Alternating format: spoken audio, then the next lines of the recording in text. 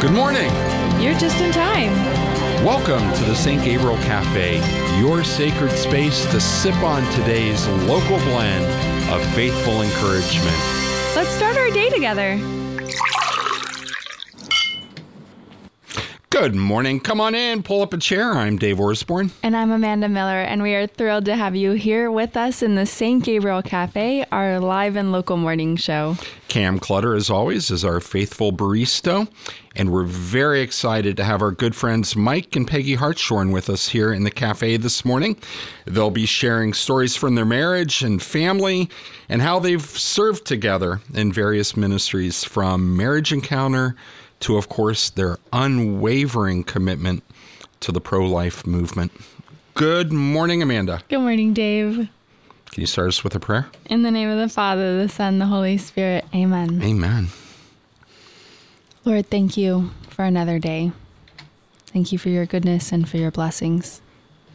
Lord, we ask that at the start of this week that you just make us ever attentive to the ways that you're calling us to love you, to grow in relationship with you, to love those around us, and to persevere in our faith, in the work that you have called us to the love that you have called us to, and especially to persevere in those times that are difficult, those times that maybe we struggle, but above all, just in faith and docility, and to follow you. Lord, we ask for these graces and all those graces that we need for this day, for this week. We lift all of our intentions to you through the intercession of Mary. Amen.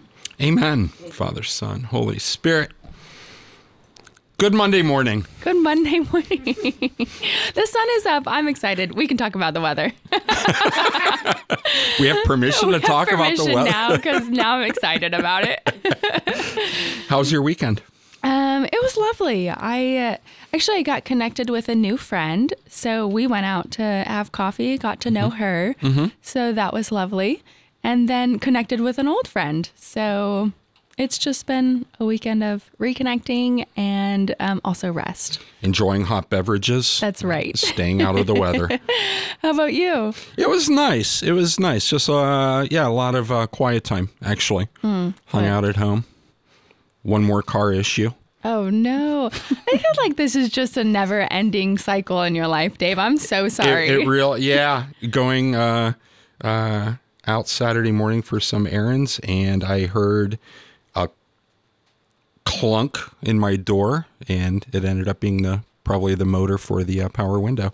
So blessing you don't is... need your window this time of year. So. Well, it's in the up position. Praise be to God, right? So the window didn't drop. It's kind of stuck in the up position. So count your blessings where you can get them. Absolutely. Today the church celebrates a day of prayer for the legal protection of unborn children. So at 10:30 this morning, Bishop Fernandez will celebrate the annual Respect Life Mass at St. Joseph Cathedral, which we'll be carrying live on St. Gabriel Radio. Then after the Mass, there's the annual Roe Remembrance event at the Ohio State House, and all are invited. I looked at the collect for Mass this morning. It's just a beautiful opening prayer for the Mass. God, our Creator, we give thanks to you, who alone have the power to impart the breath of life as you form each of us in our mother's womb. Grant, we pray, that we whom you have made stewards of creation may remain faithful to the sacred trust and constant in safeguarding the dignity of every human life. Through our Lord Jesus Christ, your Son, who lives and reigns with you in the unity of the Holy Spirit, God, forever and ever. Amen. And also some beautiful words. I'm looking at the Magnificat for today. And St. John Paul II's reflection from Evangelium Vitae. Just powerful words on the gospel of life. And our saint, John Paul II, says, the gospel of life is not simply a reflection, however new and profound, on human life, nor is it merely a commandment aimed at raising awareness and bringing about significant changes in society. Still less is it an illusory promise of a better future. The gospel of life is something concrete and personal, for it consists in the proclamation of the very person of Jesus. Isn't that beautiful? It's the very person of Jesus, his incarnation,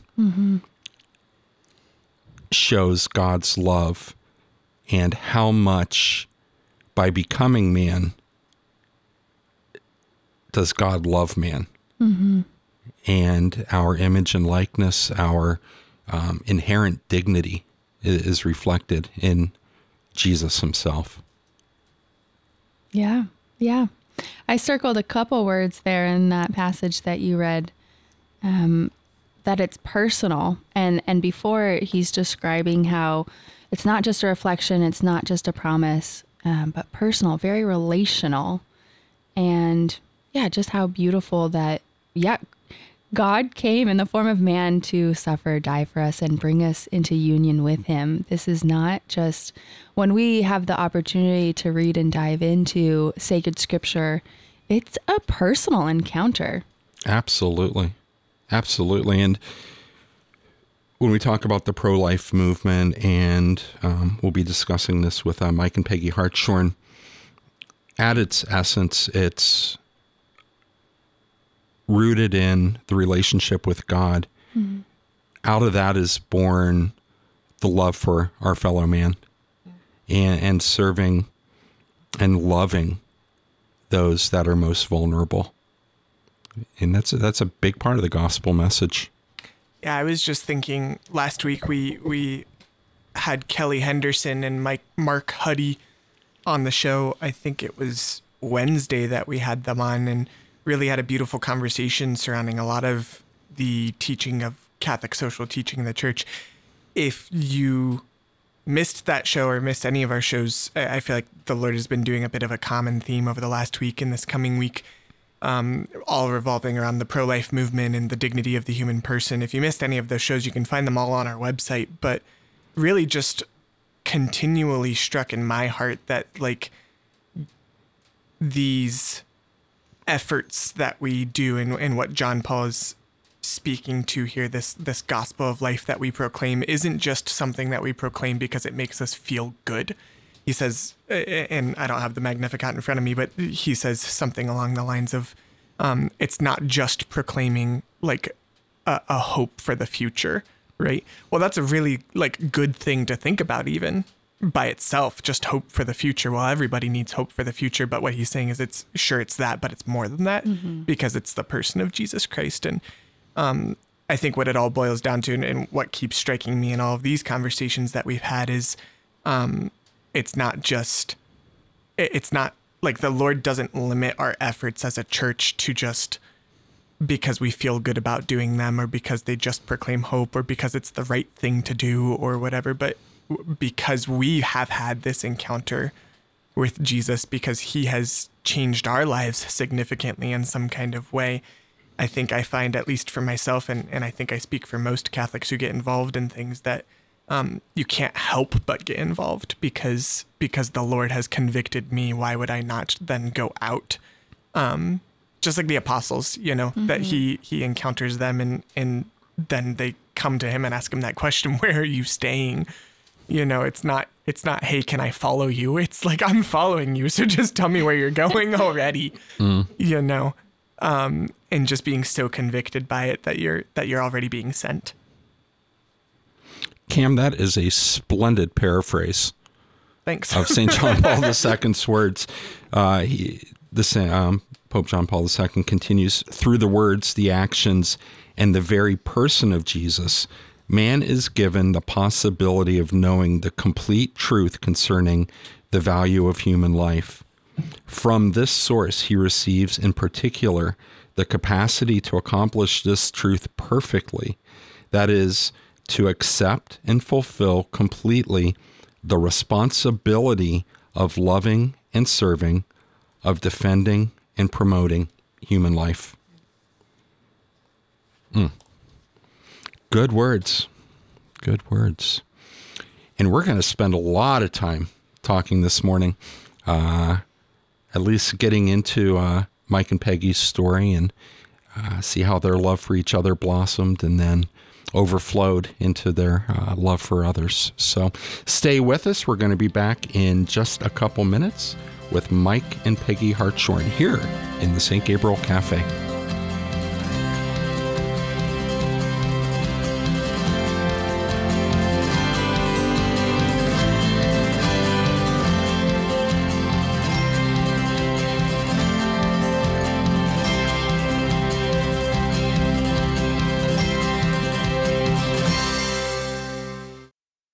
O good Jesus, you are the Most High God, everlasting and always living. You have shown us the way to the Father and sent the Holy Spirit to guide us. We implore thy most sacred heart to have mercy on us in this time of need. Bless and protect the vulnerable. Give hope to all and fill our hearts with confidence in your divine mercy. Be our joy in the midst of suffering and our stability in the midst of uncertainty. Your forgiveness we seek, your love we need. Your protection we implore. Forgive our sins and heal our wounds. Strengthen any weakness of faith and make us strong so as to give witness to your glory. Keep far from us any illness, pestilence, or harm. You are our refuge. You are our comfort. You are our hope. Through the intercession of Our Lady, health of the sick, we come to your most sacred heart and beseech your protection and blessing. Most Sacred Heart of Jesus, have mercy on us. Amen. Do you have a minute for lasting happiness? Living virtuously is the way to freedom, happiness, and holiness. To grow in virtue, we must learn about it, practice it, and persevere in it. This is what the saints have achieved with excellence.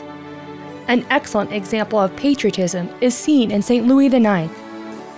He lived patriotism heroically by paying due honor and respect to his country, serving it willingly as the King of France. He set up shelters and hospitals for the poor and sick. He led 2 crusades, established a university, and built beautiful churches. He dedicated himself to prayer that his country would carry out God's will.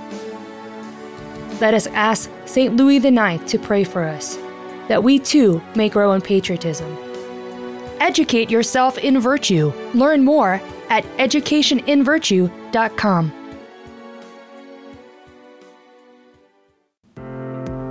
I'm Lori Kroc, and this is a Holy and Healthy Minute.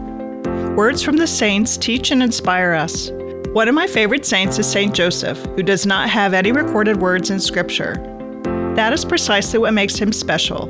In him we see a man serving God and his neighbor with quiet, holy action. We see him caring for Mary and Jesus and living out the virtue of obedience to God and to the mores of their time. St. Pope John Paul II said, St. Joseph was a just man, a tireless worker, the upright guardian of those entrusted to his care. May he always guard, protect, and enlighten families. May we emulate St. Joseph's heroic obedience to God, his strength in caring for his family, and give thanks for his unique role in the salvation of mankind. Let us pray. Father God, open our eyes to the beautiful virtue of obedience as modeled by St. Joseph. Grant that we too are obedient to you in our vocation. Amen. Welcome back, friends, to the St. Gabriel Café. I'm Amanda Miller. I'm Dave Orsborn, and we're thrilled to have with us in the cafe this morning Mike and Peggy Hartshorn. Good morning, Hartshorns. Good morning. Good morning. Great to be here. I'm thrilled for this conversation.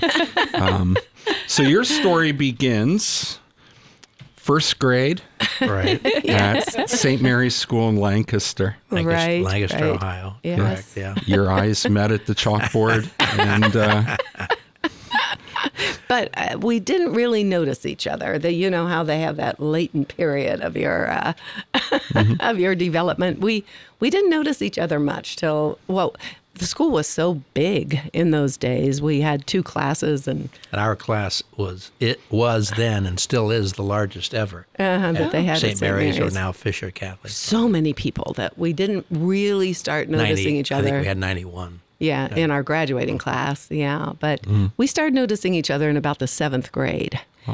as boys and girls often do. That's right. We were following the kind of the normal pattern. But you're born a day apart also. Right. Yes. Coming up, our birthday's in February. February 18th and 19th, right? And actually, that was one of the ways I finally moved things along a little bit. You know, in those days, girls never called boys on the phone. You couldn't do that. You didn't ever, what should I say? Initiate anything, right. The boys were the ones that needed to do that. And in a leadership role in the relationship, I think that's a good thing. But Maybe that's where the term ladies in waiting comes from. That's it, yes. And I was a little slow on the uptake. Yes. But I suggested to his twin sister that we have a joint birthday party. Okay. I thought, well, maybe, because in those days you did roll up the rugs. You know, you had sock hops, you danced with each other, and listened to some romantic music on the record player. And so that was the first time we really danced together, was our birthdays when we turned 18. And Peggy squeezed my hand. And I thought, did she squeeze my hand? I don't know if she really squeezed my hand. So it still took him a while. I didn't really respond. So you were trying to send a message, I was Peggy. trying to send a message. He finally got it in time that we went together to the senior prom, which was really neat. Mm-hmm. And then, but we both decided on different colleges. I went to California to a Dominican college in San Rafael, and you went to Xavier Jesuit College in Cincinnati. Right. So we wrote letters every other day. We promised each other we would have a letter in the mailbox, and you know, every other day I would go to those little cubby holes at my college dorm, and there would be a letter from Mike, and I did the same. So that's a very good way to develop a relationship, actually. Mm-hmm. And we did find out, I'd say, that we were better in a way of expressing our feelings in writing than we were orally. And I think that's true for a lot of people. You can really give some thought to what you want to say, and you couldn't make frequent phone calls at that point either. No, you run no. up the phone bill pretty quickly. There was a payphone in our college dorm, and you had to wait in line to use it. So, yeah, we didn't talk on the phone very much. For our young friends, there used to be these things called payphones where you actually had to put money in the slot. As Dave stares at Amanda and I. And we wonder if you know what we're talking about. Waiting in line for the phone. It's not in your pocket. And the operator would interrupt and say, please deposit another 25 cents or so. And if you didn't have the money. As you're gushing your heart. Right. We've had some, we don't need to get into that, but yes, talking on a payphone or a phone with lots of other people around you really does impact what you can say. Mm-hmm. Sure. Yeah. So anyway. So you stuck to the letters. We stuck to the letters for the most part. But that also, I mean, we didn't have, in a sense, a normal courtship where you see each other in person a lot. Mm-hmm. When we did see each other, when I was home, which was infrequent because airline travel was very expensive in those days. So mainly in the summer, you know, or some really romantic occasion. I flew back one time for your one of your senior events, senior prom event at Xavier. Or I came to, Peggy was in San Francisco, one of the most romantic, at least at that time, cities, you know, in the U.S. And so it was sort of a fairy tale romance, but it wasn't real.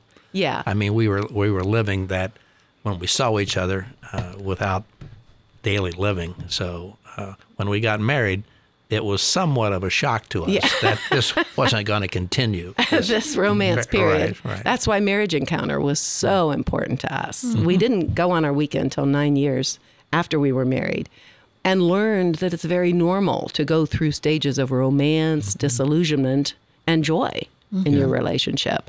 Did you marry then soon after graduation? Yeah, I was commissioned a second lieutenant, and one day graduated the next day, and we got married the next day. Yeah, so 2 days after he graduated, we got married. Yeah, so it was, it was in a hurry. Yeah. And where did you serve then, Mike? Well, I didn't have to serve. I applied to law school, and they gave me a deferment for law school, so it wasn't until after that that we went to Fort Sill as a couple, which was a fun. And then we were back into the romantic stage in Fort Sill.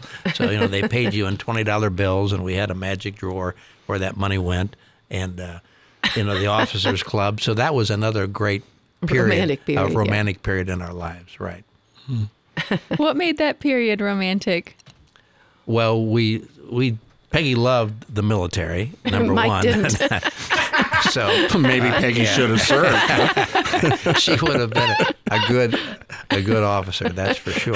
I think it was because of, we just depended on each other. That's true. We're there and we could depend on each other. We didn't have any outside influences, which was a good time in our marriage for us. Mm-hmm. Where's Fort Sill? Oklahoma. Okay. Lawton, Oklahoma. It's the largest Army base in the United States. One of the largest, at least, right? Yeah. Mike and Peggy Hartshorn here in the cafe with us this morning. We're talking about their courtship in the early years of their marriage. So when did so Mike, you're in law school, Right? And had you started your graduate? Yes, degree? right after we got married. We got married in June. We had that summer. We worked together as park leaders in the Columbus City parks, and then that fall we started at graduate school. I went to was getting a PhD in English, and Mike started into law school. Okay. So that was a stressful period, I would say, because it was so challenging what we were doing. And later, I actually took a stress test. In those days, they came up with some kind of they do today, apparently. Cam's shaking his head. It was 10 questions. How many of these things have happened in your life recently? And some of them were, you got married. Yes. You moved to a new city. Yes. You had major illness in your family. At that point, my father was dying of cancer. Yes. There were, of the 10 things, I answered yes to about 8 of them. And so we really were in a pretty stressful period. So that was really from 1969 to, you graduated in 72. I got my PhD in 74. So, and my father died of cancer, and we were trying to adjust again to marriage where it was, we were in the disillusionment phase of our relationship. And that's when Roe v. Wade occurred, January 22nd, 1973.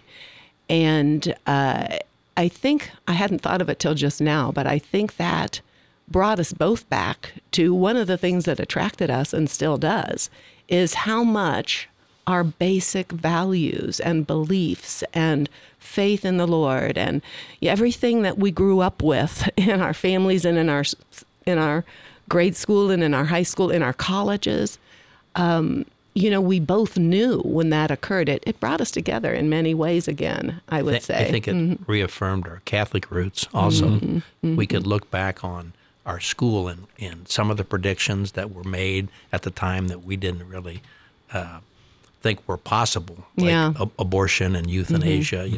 I had a favorite ethics teacher in college who, when California legalized abortion in 1969, actually 68, it was the very first state to legalize abortion, and there were billboards going up, and our ethics professor said to this class of Catholic women, "Mark my words, in 5 years, abortion will be legal all over the United States." And there was a gasp. And that was in 1969, beginning of 69, right before we graduated. And, while I certainly respected that prediction, we then, once we got married, we just had to jump into everything that, as I mentioned, kind of that disillusionment phase. And it was so stressful for us those few years that we really weren't thinking about much except keeping our heads above water. Starting new jobs. And, yes, we started new jobs. But we were both grounded very much in our Catholic faith and our Catholic values. And so when that decision Well, I was going to ask you Yeah. about the kind of the legal and the landscape around abortion and the pro-life at that time. So Roe v. Wade didn't just surprise anybody. You could see the trend right towards that Supreme Court decision at that point. But we weren't aware of it as much as we should have been. We were busy with our careers, but it was a shock. I mean, we knew what was happening in California and in New York. Yes, so we and knew my abortion. sister Susan actually was involved. She had gotten involved in Cleveland Right to Life, and she had sent us a brochure, the the first ever color brochure that was developed in the pro-life movement. It was called Life or Death. It was written by Dr. Jack Wilkie and his wife Barbara from Cincinnati, who were founders of Ohio Right to Life and National Right to Life, eventually International Right to Life. Yeah. It's called kind of the grandfather of the pro-life movement. Mm-hmm. And they did this color brochure. Barbara's family was in the printing business. So they printed almost all of the early literature in the pro-life movement. And my sister Susan had sent us a copy in the mail. Remember when that was? And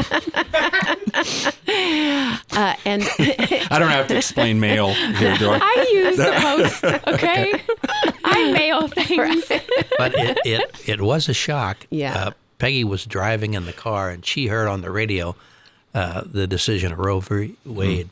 And she called me. I was a new attorney and asked me, is this possible? And could I get a copy of an opinion? In those days, they had slip opinions, and I was just about a block from the courthouse. So I got the opinion, and we were both, I think shocked is a good word, about we totally. Couldn't believe it. Yeah.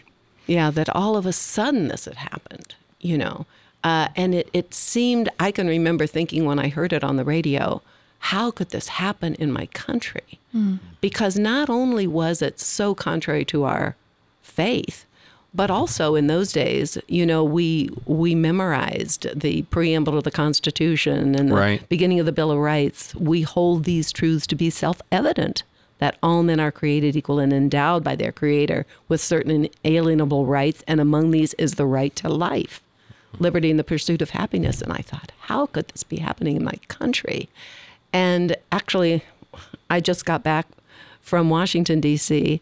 With our daughter-in-law and granddaughter, and we were touring. It was the first time our granddaughter has been to Washington, touring the beautiful monuments, to our founding fathers and and reading all those inspiring words about the dignity of the person, and that was so much the root of our country, even though, as Martin Luther King said, it was a check written that was not totally funded at that time. Yeah. Mike and Peggy Hartshorn here in the cafe with us. We're talking about the early pro-life movement soon after Roe v. Wade. Was there such a thing at that point as pregnancy help centers? Well, there was, but not in Columbus. At the time, there was Columbus Right to Life, which Peggy called immediately, and we both became involved. Was that how you started volunteering then? Yes. Right. I looked in the phone book. I knew there was Right to Life. We used to have phone books. Stop it. And there it was, Columbus Right to Life. Yeah, you looked in alphabetical order, and there it was. Start looking at Cam. Yeah. He's younger than I am. They don't have, I guess they have them in some places. But well, actually, there was Birthright, and we'll have to say that some of the early pregnancy help organizations were called Birthright. We still have a Birthright here in Columbus, founded in Canada. And they were really focused on, and still are, pregnancy support. So help for the women. Not women. as much as an alternative to abortion, but to support women that were in need. Who have decided to continue their pregnancy. Okay. So it wasn't focused as much on crisis intervention for the person who might be thinking about abortion or perhaps even on her way toward an abortion, had already made that decision.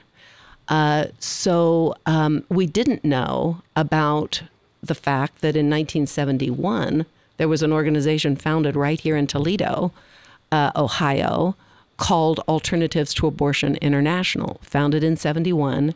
And they were keeping track of all of the emerging pregnancy centers in the country and around the world. Birthrights were included in that list. The very first list they published at the beginning of 1972 had about 175 listings. A lot of them were just names of individuals who were saying, we need to start something. We need to have a place where women can come. And most of those centers, actually in the beginning, the birthrights were very connected to local pro-life OBGYNs, of course, because in those days, you had to go to a doctor to have a pregnancy test, and he or she sent it off to a lab. And so you had to be working directly with a doctor. So Catholic doctors were very much involved in those days. They were really pioneers. Like you mentioned, Dr. Wilkie, but there were lots of others. Dr. John Hillebrand up in Toledo, who was one of the founders of Alternative to Abortion International.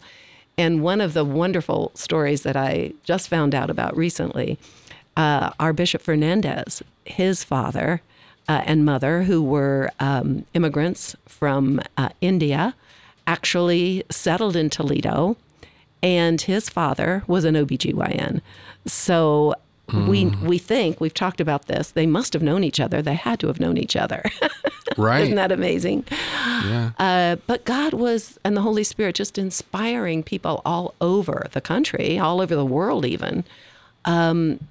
They knew that help had to be provided. Once abortion became legal, women would be pressured and coerced. And I think at the time, at least for myself, it was more of an educational matter.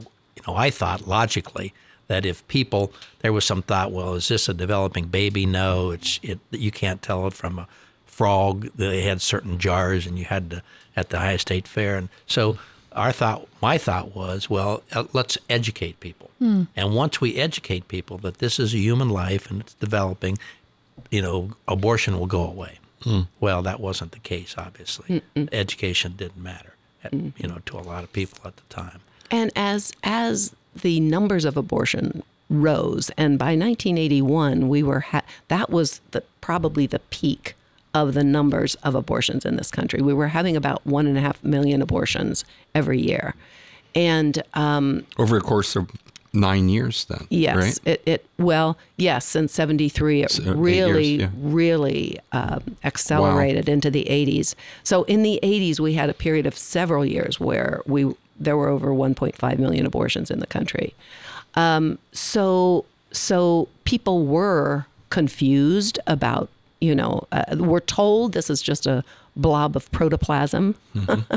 This is not, and the Supreme Court decision in Roe v. Wade said no one can agree when human life begins. Well, that wasn't really true. But people were told this.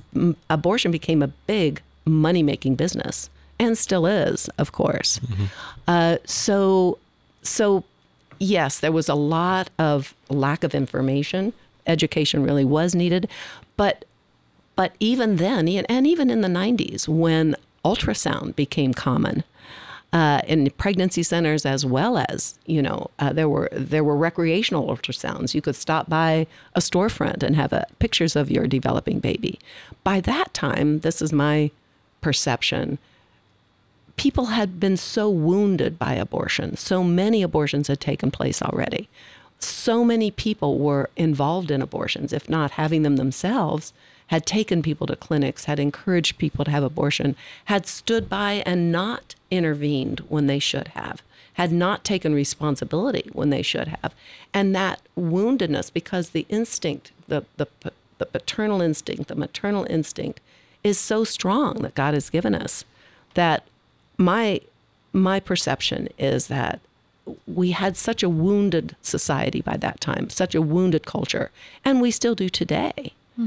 That logic and education and reason, it's not all that's needed. Healing is needed, and recognizing and repenting and admitting and seeing the truth and the beauty of life in all of its beauty. That sometimes people are blocked from seeing that because of woundedness. And I think our view began to change practically when we started to house pregnant women. I was going to ask you about that. Mike and Peggy Hartshorn here with us in the cafe. We've talked about pregnancy help centers, but you two took a very courageous step into opening your home. I don't know if it was courageous. We obviously, when you do something like that, you get more out of it than you put into it. And we had delightful. We housed 12 women altogether over the years, and of those 12, it just so happens that 50% are 6 placed for adoption, and 6 parented. And we still have contact with a lot of those women today and the kids. And so when was this? Was this in the 90s? 75 is when we started. Oh, my goodness. Yeah. Okay. So 73 was Roe v. Wade. We became involved in Right to Life. One of the founders of the Columbus Right to Life Society asked us to house a young lady, which we did, from Ireland at the time. And still good friends today. And so that began in 1975 and moved forward. And it was an education. Our kids are adopted, Tim and Kelly, and so now our grandkids. But for our kids to grow up with these mothers and be able to talk to them about their decision, what they thought about adoption and what they thought, and to see that real life love of a mother, that she's willing to place the baby, for the best interest of the baby. Our kids are very pro adoption, obviously now, but it was great for us and great for them. I'm sure that was just an excellent example to the woman that you're housing, to see such a loving family with kids who had been adopted. I'm sure that helped influence their decision for choosing life as well. Yeah, I think it did. I think it did. Right. And we had a great group, of expectant mothers that formed an adoption support group there, so they could talk among themselves about some had placed for adoption, some had parented, and so it was a great time to see, the living out of God's plan. And that was, so we started housing in 75. We continued until our son became a teenager. We just thought it was not appropriate at that point. But by that time, we had started PDHC, which opened its doors on January 22nd today, 1981. So it's over 40 years old. But that's I didn't know the anniversary is today. Yeah. As well. So that's where the adoption support group became very, very effective in talking to women. It became a program of PDHC. So, all of that was happening while we were volunteering. I mean, this was what I was teaching full-time at Franklin University at that point. Our children were little. Mike was in his law firm, and it was just part of our life, actually. It was what we did. And it's amazing how foundational, of course, that all was. Plus, we made our marriage encounter weekend in 78. So that was really, really powerful for us. You can imagine, obviously, housing pregnant girls is something we did together. And Mike could help them if they were interested in adoption. That's how I learned how complicated this decision-making is for women, because I was the one that was kind of sitting by their bedside every night. And when we could talk during the day, processing with them what they were going through and the difficulty of their decision of what to do and how to proceed. And, when they didn't, universally, none of them had the support of the father of the child. And so being a single mom, and you're a single mom when you're pregnant as well as after the child is born, how is that possible, and how can you do that, and how lonely it is and how complicated. And so that was actually when God taught us very early on, simple answers are just not what's needed. The very first girl that we had in was the stoic. We didn't even realize till later the struggle she went through, because she came from Ireland. She had to place her baby for adoption. That's why she came here. She had to because the stigma against single parents was so great. Had she brought that baby home, her life, probably in those days in Ireland, they said you probably would not be eligible for marriage if you were a single mom. So the pressure on her, but she was so stoic. We didn't even realize exactly what she was going through. Our second girl, Susie, she was so conflicted. She also came to us thinking she wanted to make an adoption plan. She was a second grade teacher at a Catholic grade school, and she just said, it's not appropriate for me to be there as their teacher and be a pregnant single mom. And that's not the way it should be, and I want to make an adoption plan, and I don't want to burden my parents. And so she came to us thinking she wanted to make an adoption plan, but she was so conflicted. And that's really what God used to teach me what now we call the love approach. Yeah, let's talk about that. Mike and Peggy Hartshorn here in the Café. So the love approach was birthed, so to speak, out of the work Susie. that you did? As I look back, out of Susie. Wow. Because she just, I'd be there with her every night. We would just be struggling. She'd be crying. She'd be processing, how did she get to this point, and why did she get to this point, and how could she be a single mom? How it was impossible. What was her relationship with the father going to be moving forward? What about her relationship with her parents? How was this affecting her job?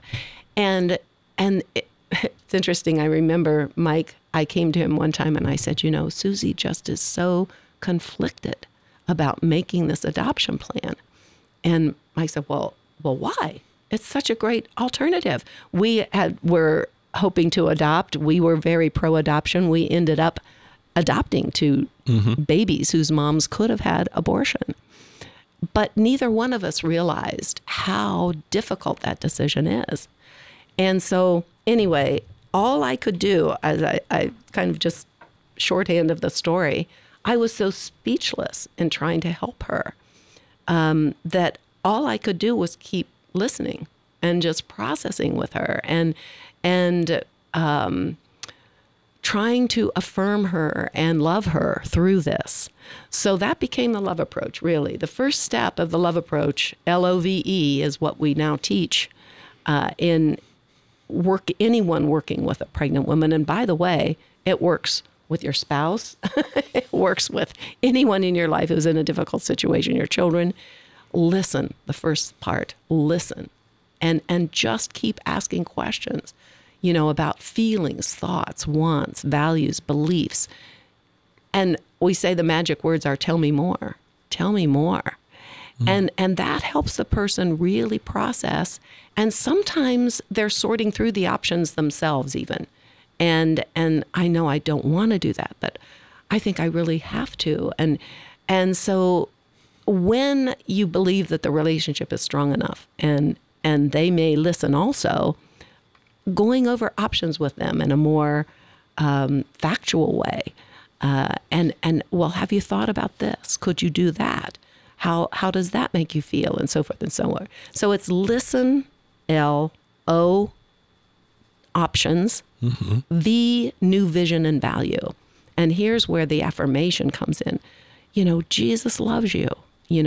God will help you. You started out, Dave, by talking about the beauty of the incarnation. How much does God love us? And God loves you, despite what you've done. So many people are condemning of themselves at this stage. And you can do it. Yes, you can make that adoption plan if that's what is on your heart. Or if you're going to be a single mom, if that's what you've decided, God can provide the graces for you. And so that vision is so important. And then the E is extended in power with practical help. Here's how you can do it. We will be standing right with you, or I will be, whoever the support person is. And let's find out what help is available, what concrete help. And then our second mother, Susie. Sue, she did decide to parent, had a wonderful baby boy that's become very successful now, and we're still in contact. And he's with the him. same age as our adopted son, Tim. Yeah. And when we had our 50th wedding anniversary party 5 years ago, now it's 55 years for us, Susie was there with her son and his wife. And so, and Anne, our very first girl who did make the adoption plan from Ireland, of course, not of course, but in this case, they have been reunited after 20 years. Her son. And Anne and her husband, Jimmy, came from Ireland to be at his wedding.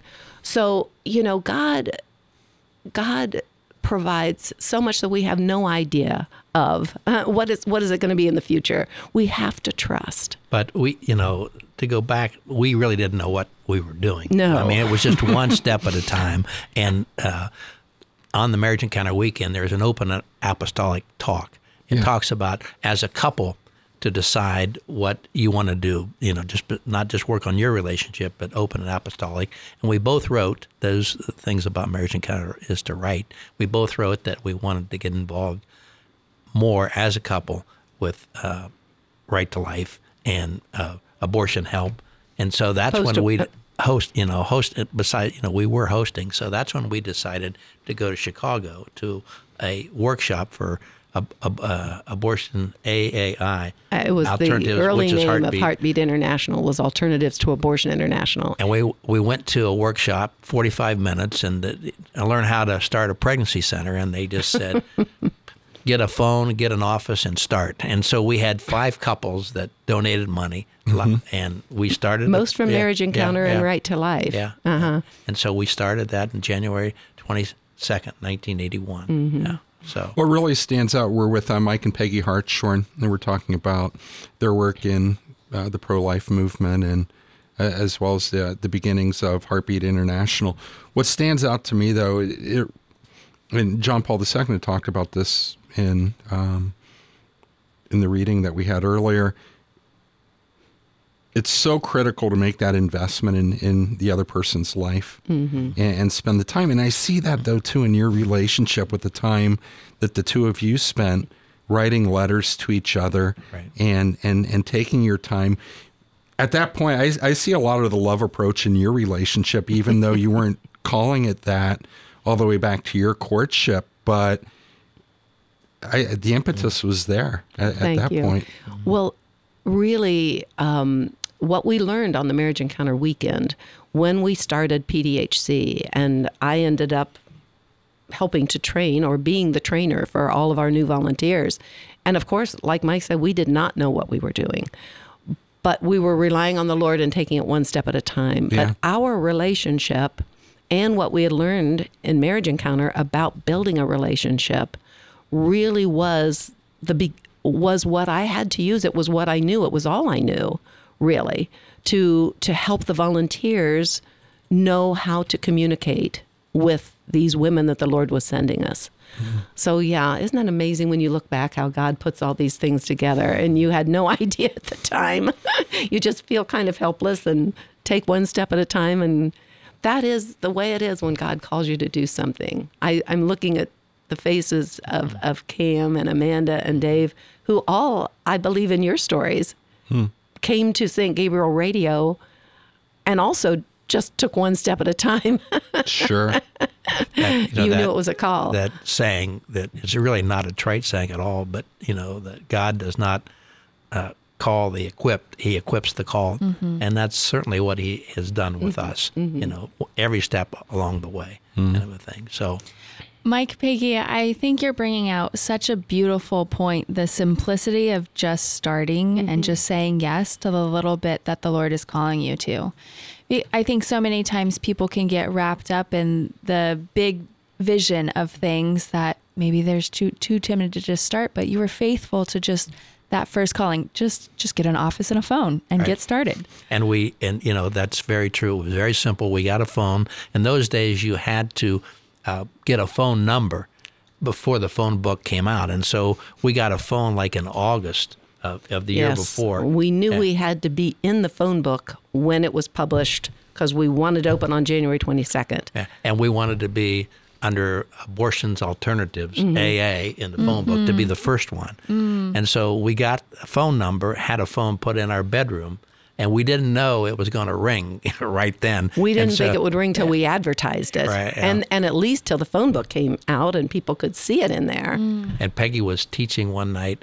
Let's tell them how it happened to start ringing. Once you got the phone number, it went to the information operator. That's another antique that you probably don't know about. If Cam? I think it was 411. 411. Yep. 411. If you dialed 411, you got an operator who would say, "May I help you?" And so if a girl said, I want an abortion clinic or I want an abortion number, we were listed first as abortion alternatives, and they got our number. Wow. So we Yeah. started getting phone calls from abortion-minded people, and it was on a phone in our bedroom.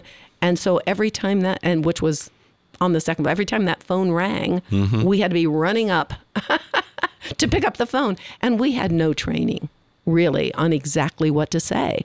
So again, you had to listen. Oh, well, what we learned was the first question to say if someone said that was, well, tell me about your situation. Tell me more. And then we could try to say, and in those days, we didn't have the pregnancy center open either. So it was a matter of then really listening and saying, well, this is not an abortion clinic, but can I help you with some of those problems that you've told me about? Yes, I think we can help you with that. So God really threw us into the into the water. No, those We were calls swimming. also, right? Those were local women. Not all of them. No? Because they were calling Columbus, Ohio, because Columbus did have an abortion clinic by that point, and not Okay. every place in Ohio did. So, and sometimes they wanted confidentiality. Maybe they lived in Toledo, but they wanted to go to a clinic in Columbus. So they were from everywhere around. Actually, one of our first calls was from West Virginia. Do you remember it? Mike was in the bedroom with me, and the boyfriend said, I think he said I'm 17 and my girlfriend is 15, right. and we think she's pregnant and we want to get married. And we want to know, where can we go and get married at our age? And Mike was in the bedroom, and I said, honey, do you know where they can go and get married at that age? So, it was, and of course we didn't know where they could. Well, so. and we wanted to talk about options and alternatives, Sure. and have the young man continue to talk. That's Yeah. the O in love approach, right? Right. That's right. That's the O and love, which we didn't define at that time or know. But that was a lesson too, that, the factual information is not necessarily the key in the call. The most important thing is developing the relationship and letting them know there is help available, and we will find it for you. Yeah. Interestingly, I was listening to another speaker recently, and we don't want to make pregnancy help a hard thing to do at all. And this other speaker was saying the main thing about pregnancy help is saying, how can I help? Yeah. Those are the magic words. How can I help? And everyone can use a love approach just by saying, tell me your story. Tell me more. How can I help? And Heartbeat International, the phone line's called the option line, right? Yes, our 24/7 call center, which, because of our experience with how important a hotline is, when I became president of Heartbeat, one of our key goals was a national hotline. And now it's in English and Spanish, 1-800-712-HELP, 712-4357, and optionline.org. And now, of course, it's internet-based.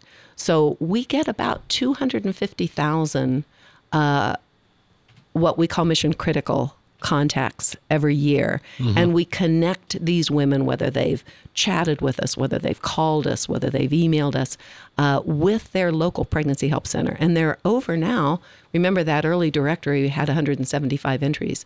There are over 5,000 entries in that worldwide, and over 3,000 for the United States, where we can refer people for help. And immediately contact them, actually. I mean, if a woman's calling in real time, she can talk to someone in her local pregnancy center. That that phone number again. The phone number is 1-800-712-HELP. And you can remember it 7 days a week, 12 months of the year, 1-800-712-HELP. Or pregnancycenters.org also, or optionline.org.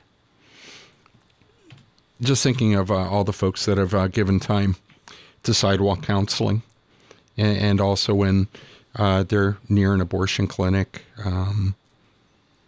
The conversations very often start the way that you just described. How can I help? and tell me what your situation is, and to begin that conversation.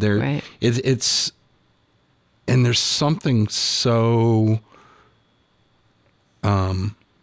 fundamental, foundational in human relationships at that level, to have that conversation and to enter into each other's lives rather than just sliding a brochure or a phone number at them, but to really enter into that relationship, however brief it may be. But then I've also, through some of Carol's experiences where, and the stories that you've shared can go on for years, if not decades, because of that first question. Right. Tell me more. Tell me what's going on. And some amazing miracles, even though, and we've had, trying to locate our pregnancy centers next to or in the same area as abortion clinics, have had abortion clinic employees come over to become volunteers at pregnancy decision health centers. Love it. Right. And even before that,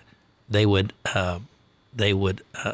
talk to the girls, and if they had a girl that was undecided, to get a referral from an abortion clinic. And so that's building a relationship, and that's the volunteers at the pregnancy center. It's a love approach. It's loving and being open and helping, and that's that's what draws people. And one thing I think it's important for our listeners now, really, in a sense, we need to deputize everybody to use the love approach. There are people around you that are considering abortion right now, I'm sure. For those listeners, it could be someone even in your family, could be a neighbor, could be a babysitter, could be a person in your parish. Pray that the Lord will somehow let you know that person needs help, because right now, over 70% of all abortions are by pill. And the abortion pill is available now online. They're touting what they call self-managed abortions. Just get the pills, do it yourself. Women are stockpiling pills, as we hear. We don't even know what's in some of these pills. Women are taking pills way far into their pregnancy where they could have massive hemorrhages and babies born alive right there in their own home when they're taking these pills. It's a disaster for women as well as their babies. So everybody needs to intervene now very quickly. We may not be able to get them to a pregnancy center. There may only be one phone call, or there may only be you that they may say, I think I'm pregnant. Everyone has to be ready to say, how can I help? Tell me your story. What's happening with you? Even in the midst of taking the abortion pills, there's a great program through Heartbeat now, and the centers that work with Heartbeat to reverse that abortion once it's started. If they've taken the first pill, and it's a 2-pill process or 2 group of pills process, if they've taken the first pill, and it's amazing, this is how God put that great maternal instinct. So many women know, what have I done? I want to stop this. Can I reverse it? They look up reverse. They maybe have heard of abortion pill reversal. Option 9 now answers on a different number. Abortion pill reversal calls. It's a network through Heartbeat International. And there are 1,400 medical providers that in this country and around the world that will prescribe a massive dose of progesterone and stick with that woman. And in documented 76% of cases, that progesterone will save the baby. There's always a solution for life, right? Right. There's always hope. Yeah. There is always hope. Amen. Mike and Peggy Hartshorn, thanks for being with us in the cafe. Really enjoyed our conversation. Oh, we did too. Thank you so much. Coming up at 10:30, the Respect Life Mass from the Cathedral. And coming up tomorrow, we'll have Dr. Marlon Delatorre, followed by Carrie Schutz-Daunt and Tina Birch. So be with us tomorrow, 8 a.m. Glory be to the Father, and to the Son, and to the Holy Spirit. As it was in the beginning, is now, and ever shall be, a world without end. Amen. Amen. God bless. See you tomorrow morning.